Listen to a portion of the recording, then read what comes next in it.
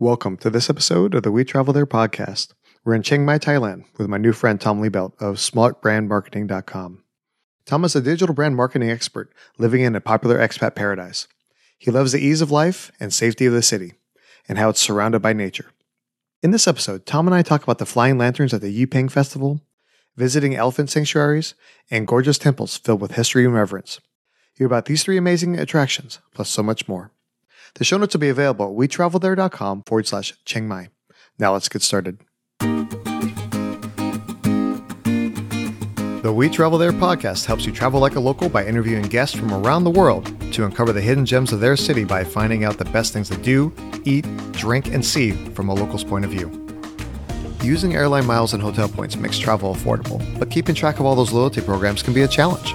That's why I use AwardWallet to track my miles and points balances, reservations, and special goodies like free hotel night certificates and airline companion passes. Having everything in one easy-to-use dashboard helps ensure that I don't lose any rewards and makes logging into my accounts super easy. Go to wetravelthere.com/AwardWallet to start your free account.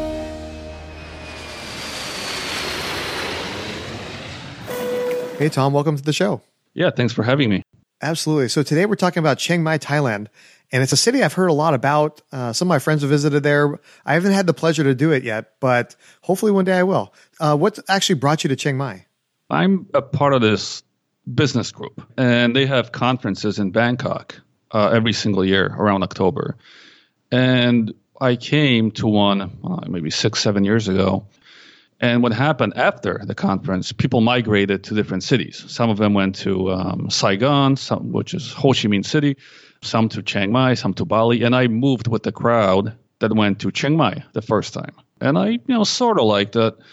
The second year I went to Ho Chi Minh City, I did not like it. So I went back to Chiang Mai and people, gave me tips, how to get around, what to see, how to actually enjoy the city. And I kind of stuck with it. I've moved all over the world. I've been in like 15, 16 countries living for months at a time. And this is one of the places I come back to. But that was the beginning. It was because of a conference and kind of my migration afterwards. Oh, fantastic. Yeah, you actually have a really interesting backstory of being originally born in Poland. You left there at the age of 11 to go to the U.S.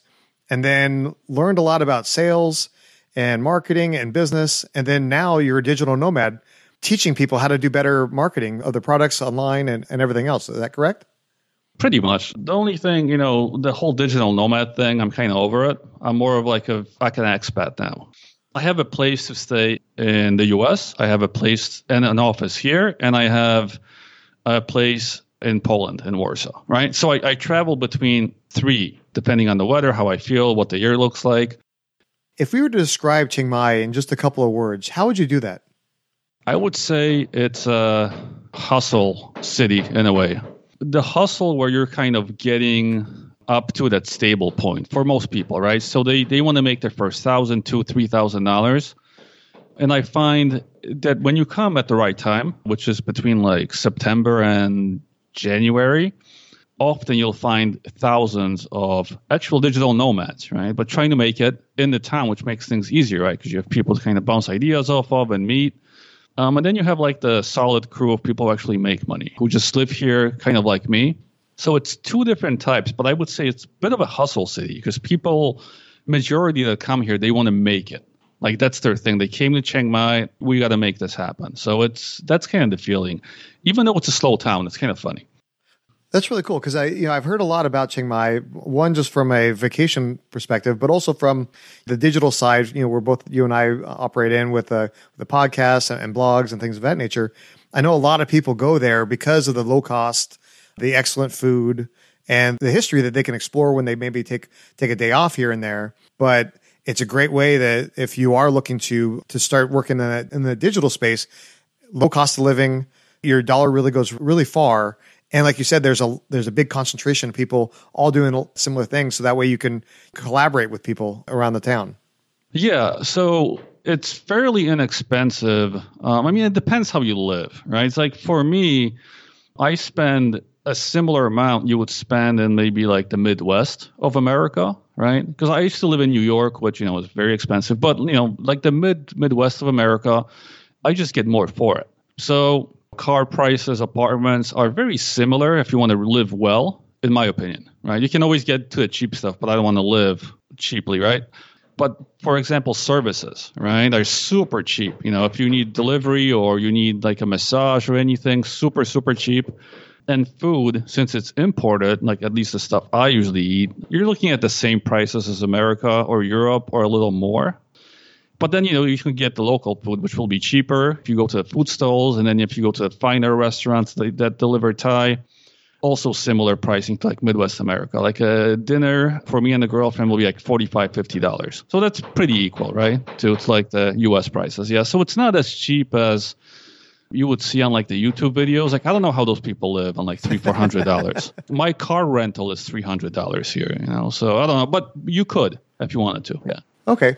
Well, let's think about this. You mentioned that briefly there. If people are planning their trip to come to Chiang Mai, and there's certain times of the year that are better to visit than others, because I know it can get really hot and humid in the summertime. Yeah. So it's not really summertime. It's the monsoon season, right? When you're talking about the humidity. So between May and September, it's the rainy season, so it's not the summer in Thailand. Summer in Thailand is between February and May. That's when it's hot and dry. If you do go, you want to go to the beach because it's super, super smoky in Chiang Mai because they're burning fields. It's dry. Like it's just insane. You do not want to be here between February and May. And then between September after the monsoon season and before the burning season, it's the best time in Chiang Mai. It's usually beautiful. We have mountains around. We have waterfalls. The weather is, you could say it's a winter in Thailand, but it's, it doesn't get cold, but you can actually wear a sweatshirt in the evening sometimes, and it's, it's beautiful. So that sounds fantastic. Yeah. So that's the months I would recommend if someone was just coming to see it, like October, November, you're solid. Perfect. Okay.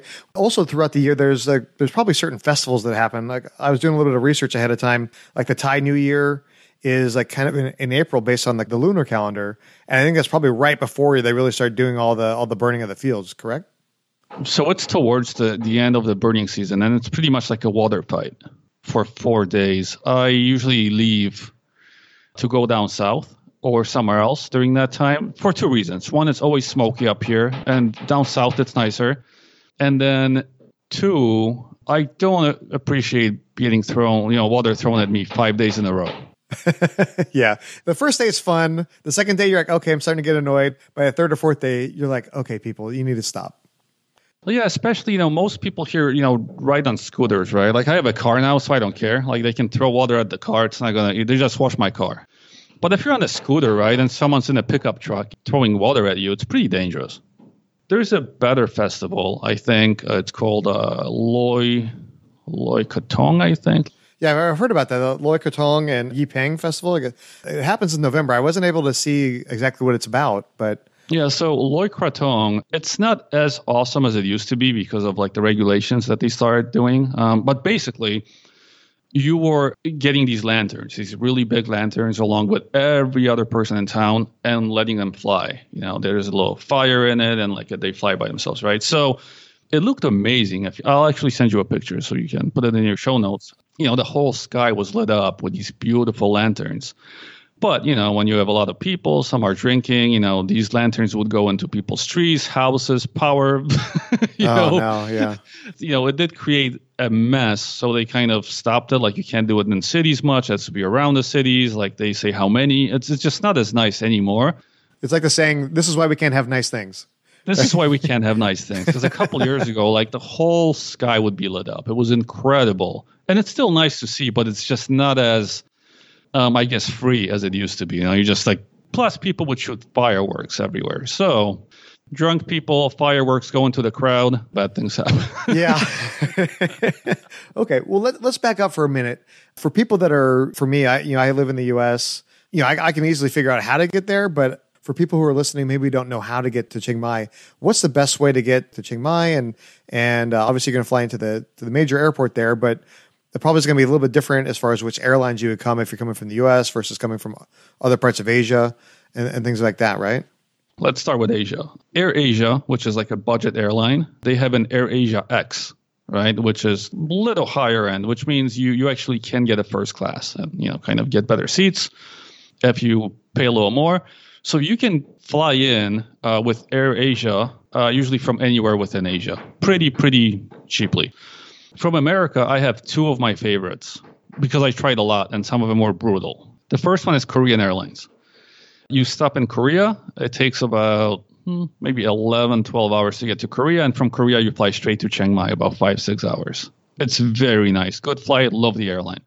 The second one is EVA. That's the Taiwanese airline. You go into Taipei from America around the same, I would say 11, 12 hours, and then 4 or 5 hours you're in Chiang Mai, straight to Chiang Mai. You don't even stop in Bangkok. And those are my favorite for that. To Europe, I usually fly Qatar. That's my favorite one. They fly directly from Chiang Mai to Qatar, and from Qatar you can go to anywhere else. For me, it's usually Warsaw, so I will fly right into it. And from here to Qatar, I think it's around 5-6 hours, and then from Qatar to Warsaw, about, again, 6-7 hours. So small legs in a way, right? And Qatar has an amazing business lounge. Amazing. Okay, well, cool. So once we get to the airport, if we're going to go from the airport to where we're staying in the city, do we take public transportation? Do we rent a taxi? Like, what's the best way to get around? So the two main areas that people stay in are around Neiman. Neiman is kind of like a touristy expat area, and there are like ones that kind of branch off of that, but that's where most people stay around this area, or the Old City, right? So the Old City is kind of where like the more of the businesses and the hippies stay at and like stuff like that. So you have two different areas. They're both within 15-20 minute drive from the airport, so it's not far, and you just take a taxi. They have a set rate, which is depends where you go, but it's around $6 to Neiman or the Old City, and it's very easy to get wherever you need to go. And then once we get to wherever we're staying, if we're going to get around, should we have a car? Should we take the scooters? Like, how do we get around once we're actually in the city and out looking about? So this was my mistake in the beginning, right? Like, I did not like scooters or anything because I wasn't used to them in the States, right? So I walked around in Neiman and I didn't like the city. To enjoy it, you really do need something to get around. So now you have two options. You can get a scooter, right? Because it opens up the city to you. Or you can simply take Grab. Grab is like the Uber, except in Asia, right? And most of the places you can get to with like $1.50. Oh, wow. That's super cheap. They're everywhere. So it actually became easier now, right? Because Uber came in, they draw on the maps of Chiang Mai, and then Grab bought them out. So now it works very, very well. Oh, fantastic. For me, I have a car because I simply like being able to pick up my own things from the grocery store, from the mall, go farther out, 2-3 hours. Or if we drive down south, that's like, 2 days. We'll, stop in. We'll make it like a 7-day trip, and we'll stop in different cities and enjoy Thailand, right, for like the time. So plus when it's raining, I'm getting kind of too old and jaded for the scooter. I'm like, I'm not dealing with this. It's rainy. I want to get in the car. Yeah. But you can easily get around with just Grab or a scooter. For most people, we'll just say Grab. It's safer and it's so easy now. Well, one thing is I was looking at, they have something called like the red trucks. I guess those are like kind of taxis around town. They are. They're like rip-off machines. When I first moved here, they I think were a little better. For maybe like $1, you would sit in, and it's kind of like half public transportation. They, take in like 6-7 people, and they'll drop them off along the way. You just tell them where you need to get dropped off. So sometimes you'll just sit around driving around town for like an hour before they drop you off. But the price was decent. And then, like when the competition came in, instead of thinking how to get better, they just thought about how they can scam people now, right? So now like you'll get up there and like he'll be like, oh, I want $10 for this little trip. I'm like, dude, that's 2 blocks. I just don't recommend them. The pollution they give off is insane too. The drivers are usually a little unstable, that I find. With all the options we have, it's like the last thing I would recommend. I think it's also one of those things where sometimes we're a little bit too frugal, right? Like, yeah, maybe that's still cheaper than Grab or some of the other options, but at what cost, right? Maybe you're saving $2, but it's going to take you an hour to get there versus if you took a Grab, maybe it takes you 10 minutes. Yeah, but the thing is, that's what it used to be like. And I would at that time say, okay, fine, I see why someone would go in a red truck, but now the price will be the same or more than Grab. And I'm just like, why in the world would you do that? Like I said, instead of looking at competition and how we can improve, they just kind of locked in like, oh, we're going to be here and we're going to charge this. Now there's less and less of them because people are like, why should I take you? Like, there's no reason at all. And, they feel like it's because we've been here first. Like, that's a good reason. Like, so it's not really competitive. And I even see most Thai people, they take Grab, or they actually installed a city bus going from Neiman to the old city. And it's super cheap too. So I see a lot of people that do take public transportation going on these other options, which are safer and cheaper actually than the red trucks. So yeah, those are like the leftovers from the previous era, I would say. That makes sense. So let's talk about some of the things to do while we're there in Chiang Mai. So obviously, like, temples are a big thing. There's a lot of history and a lot of culture there. What are some of the ones you recommend? People do come to the temples. Like, with me, it's like I see, one or two temples, I've seen them all. I came more for the way of life. It's a nice tropical place. Everything's easygoing. I can get much more bang for the buck than I would in a lot of places. It's safe, very little crime in Thailand. A lot of my friends are here. It's hard to find so many similarities with people around you as you would in Chiang Mai. So, for example, if you go to a coffee shop in the US somewhere and you just talk to someone, like, you usually have nothing in common. Here, the one thing you have in common is you both left wherever you're from, and you're both probably working, building something. So right away you have something in common, right? So it's like a little bubble. With that, would you say that majority of the people that you run into are going to be speaking English, or do you have to learn the local language? You will do just fine with English. Some of the Thai people know only the basics, but it's enough to kind of get around, to get things done. And you can always hire someone to translate if it's needed. But just to, like, enjoy life overall, you don't need any Thai. But there's one thing I would say, like, if you do come here, there are a few things to see. Like I said, we have some amazing waterfalls up on the mountain. We have a town called Chiang Rai, which is around 4-hour drive away. They have some of the best temples I've ever seen. They have the Black Temple, the White Temple, and the Blue Temple. And if you're going to see any temples, like, those are the ones to look at. They're insane, the level of detail. The elephant sanctuaries are something that I haven't been to personally, but everyone else I know has been to. There's been, over the last couple of years, there's been a lot of concern, I guess, about those type of things, right? So some of those sanctuaries, quote unquote, are more just very touristy and they treat the animals incorrectly, whereas some of them are actually doing good and preserving and taking good care of the animals. So how do you tell the difference? Do you know about that? Like I said, I personally have never been to one, but I bet if you, talk to any random hippie around here, they will have a 6-hour lecture on which one to see and which one you don't. Okay. But there's enough of them where you can definitely pick, something that's, probably works well. And, like you'll go and you'll watch the elephants. Like I've had a lot of friends go and they said they loved it. It's something to keep in mind. Some of them, what they've done is they bought out the elephants from the bad sanctuaries, as they call them, or like circuses or whatever, and they keep them as close to the wild, I guess, as you can make for them. So it's definitely a thing you should keep on your list because it's huge in Thailand. Like, elephants are very kind of sacred animal here. So, but the thing about Thailand, it's so different from the US that just by driving around anywhere that you go, you're going to feel like you're seeing things.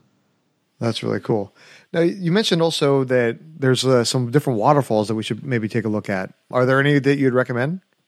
There's just a mountain right next to Chiang Mai. It's got one main road, and off that one road, you can go into like 10 different waterfalls, right? So if you come here and you just look at the mountain, you tell the taxi guy, or get a scooter, we're going up the mountain, you can't miss it.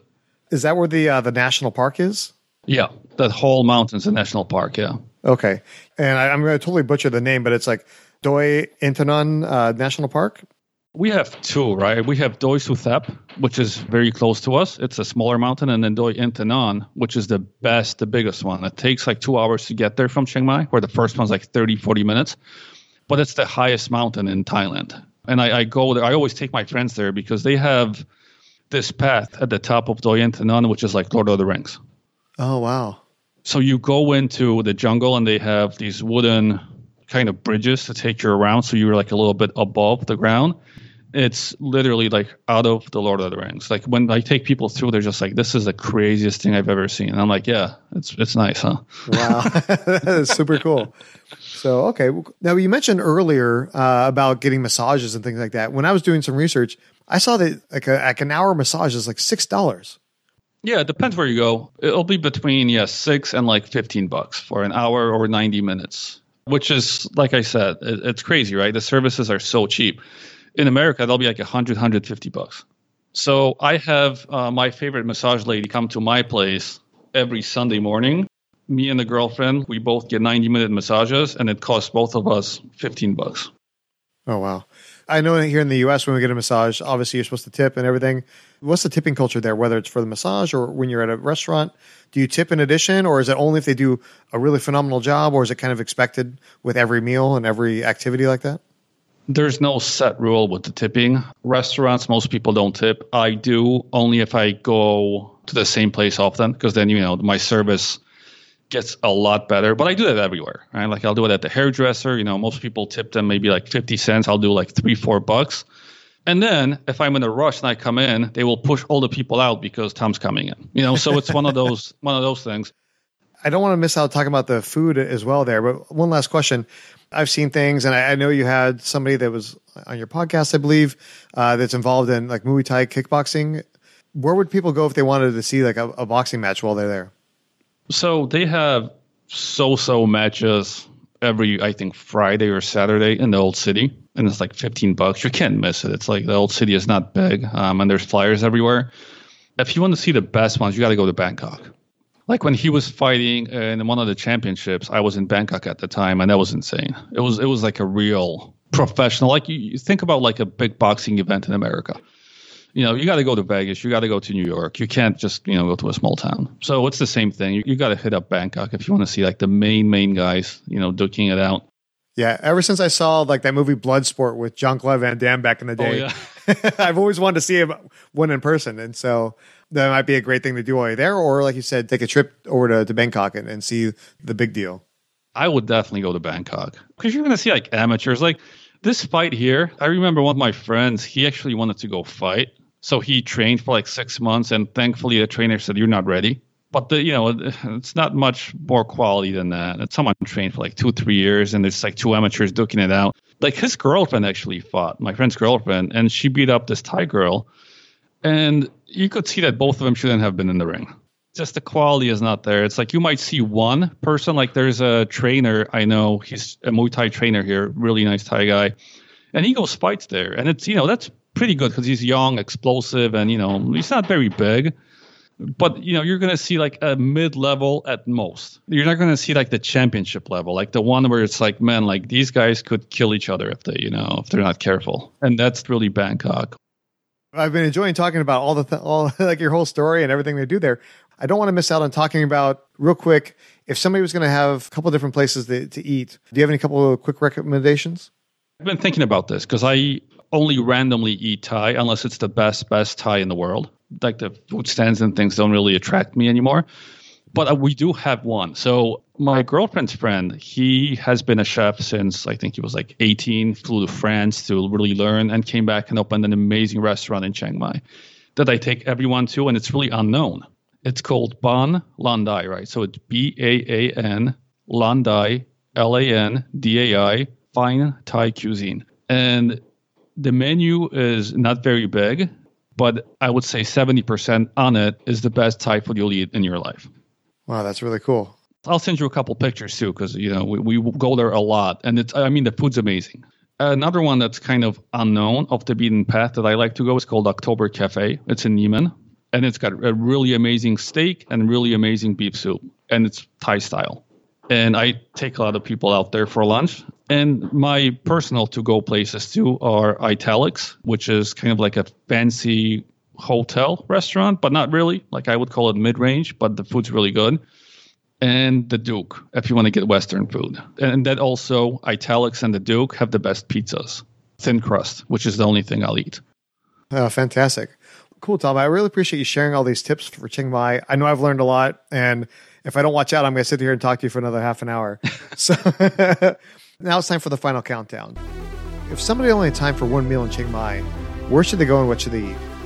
That's so hard, man. But if you're going to be in Thailand, I would say the Ban Lan Dai, which I mentioned, the fine Thai cuisine. And if it was only one meal, I guess I would say the red green curry that they serve there. So it's a mix of both, and it tastes amazing. So you've been in Chiang Mai for a few years now. What's one of your most memorable stories of being there? I think that the festival, back a couple years ago with the lanterns, we went to an area which is sort of like a college ground. And, we were surrounded by, I think, 20, 30,000 people. And we were all setting off the lanterns into the sky. And, as the sky kind of filled up with them, it's just something I've never seen in my life, something of that caliber. It was amazing. Like I said, I'll send you a picture or two of that, but it was ridiculous. That sounds mesmerizing. Yeah, I'll never forget it just because of the visual part, right? It's like one of those things that one or two like great visuals just really sears the memory right in your mind. It does. And, I was surrounded by friends and, everything else was great, but the actual visual was just so memorable. Like, anytime I close my eyes, I can see it. I love it. Oh, speaking of like happy times and everything, where's the happiest happy hour in Chiang Mai? I'm not much of a drinker, right? So when I do drink, it's only when like some of my best friends that we kind of get together for a special occasion. And for that, I go to the Anantara, which is the highest end resort in Chiang Mai. And it's just an amazing setting overlooking a river. You have Thai dancers, you have a little live music on the side. It's very chill, very comfortable. And they have some great drinks in there, and you can have cigars. Oh, there you go. Right on. Well, one thing I always do is when I travel is I always check out the local pizza. It's always a little odd sometimes when I go to international countries and they go, where's, and I'm asking for pizza. But you mentioned a couple places that actually are Italian restaurants there in Chiang Mai. Are one of those the best places for pepperoni pizza? Yeah, we've tried a lot because I do enjoy pizza, and Italics and the Duke are the ones I would go. They're a little different, but the thin crust pepperonis are amazing at both. I'm going to have to try both when I go. Nice. You travel all over the world. You probably traveled more than I have. What's your best travel tip? It depends, right? Like before, I used to travel very light, only with carry-on baggage, right? Which is the easiest travel, right? You just get off the plane and go. You don't ever worry about your suitcase. Now I actually bring a lot more stuff because I want to be super comfortable. So it kind of depends which era of your life you're in. If you're like 20 to 30, just do a carry-on, man. Like it's the easiest, best way to go. But then when you get older and kind of set in your ways, then you bring everything with you. Like we even bring I'll have my own pillow with me. Like everything that's just like I'm gonna sleep properly everywhere I go. Yeah, it's one of those things that, especially when you're trying to be productive, you want to make sure you have a good time. Trying to fight off jet lag, those type of things. Having those little like small creature comforts make all the difference in the world. Yeah, like I said, once you get set in your ways a bit more. But it was funny too. The first time I went to Bangkok, I went with a carry-on. That's it, and came back, and the customs people and the people around the security area in the U.S. Were so confused. Like, you forgot your bag. I was like, no, I didn't. I was just up and ready to go home, so quick. Yeah, it was just funny. Like they were even looking at me like, how did you do it? And before that, I went to Europe for 2 weeks with only just a carry-on. I remember my cousin in Sweden, she was looking at it like, can I just go through? I can't believe you're doing this. And I was like, yeah, I'm comfortable. I got everything. Fantastic. Right on. Well, Tom, again, I appreciate you coming on the show, sharing all your tips for Chiang Mai. Can you tell the audience a little bit about who you are, what you do, and then if they have questions about your business or about Chiang Mai, what's the best way for them to reach you on social media? Who am I? That's a very philosophical question, right? If you start thinking about it. I'm a marketer. That's what I do. Like I have a couple of my own business and I have clients who I help market their businesses. I have an agency for many, many years now. I slow travel. Like I said, I have a couple places I only stay in now. And if you want to find anything about me, just go to smartbrandmarketing.com. That's where everything is. Obviously, you also have your podcast there for Smart Brand Marketing. That is true. How often do the episodes come out? Less than you. I come off whenever I feel like it. My business really kind of works off of referrals and my other content, like my emails and some of the stuff I put on social. So with the podcast, I feel like if I want to meet someone, learn something, answer a question from the audience, which I can't, or just have an amazing guest that just pops up, I'll do them. Otherwise, I feel like if I tried to do them too often, which I did before, the quality of the podcast went down a bit because I was like, I just need to get a guest on. And often I was regretting it afterwards. I was like, oh, man, this guy had nothing interesting to say, but I had to put the podcast out. Oh, sure. Yeah, no, I feel you. It's sometimes it's like people just, they have to fill that slot, and sometimes they just grab anybody they can. And I kind of like the way you're doing it, where it's you're doing it intentionally, where it's, if I'm going to put out this content, I'm doing it because this person has something really valuable to say. Yeah, and the thing is, when I think about my podcast, and you're going to have the same thing with yours in a way, because it's more evergreen. It's more about the town, and like so many things won't change over the. I can point people to the old podcasts. Like, why should I put 3 podcasts out if this one answers everything that you need to know, right? Because it's evergreen. Like we went into like the deeper into some concepts, and if you listen to that, you'll be ahead. So I really don't like this filling the slots kind of, like, oh, this Monday I have to release something, get someone on, because it makes me not want to do the podcasting anymore. Tom, it's been a great pleasure meeting you. I look forward to continue to stay in contact, and we look forward to seeing you when we travel there. Yeah, I hope you come out. Big thanks to Tom for coming out to the show and sharing his tips for Chiang Mai. Show him some love by subscribing to his Smart Brand Marketing podcast. Send me a tweet at WeTravelThere to share your favorite thing about Chiang Mai. All the links we talked about today can be found at WeTravelThere.com/Chiang Mai. I want to say thank you to Award Wallet for being today's affiliate partner. It's my favorite way to track my airline miles, hotel points, and other loyalty programs. Go to WeTravelThere.com/Award Wallet to start your free account today. Join us next time as we visit Washington, D.C., our nation's capital, to speak with my good friend Jamie Lorenas. In this episode, Jamie and I talk about Embassy Row parties, cherry blossoms in the spring, and the National Mall. We hope you join us when we travel there. If you've enjoyed this podcast episode, please share it with your friends and tell them what you like most. Make sure you subscribe. That way you won't miss any of our upcoming destinations.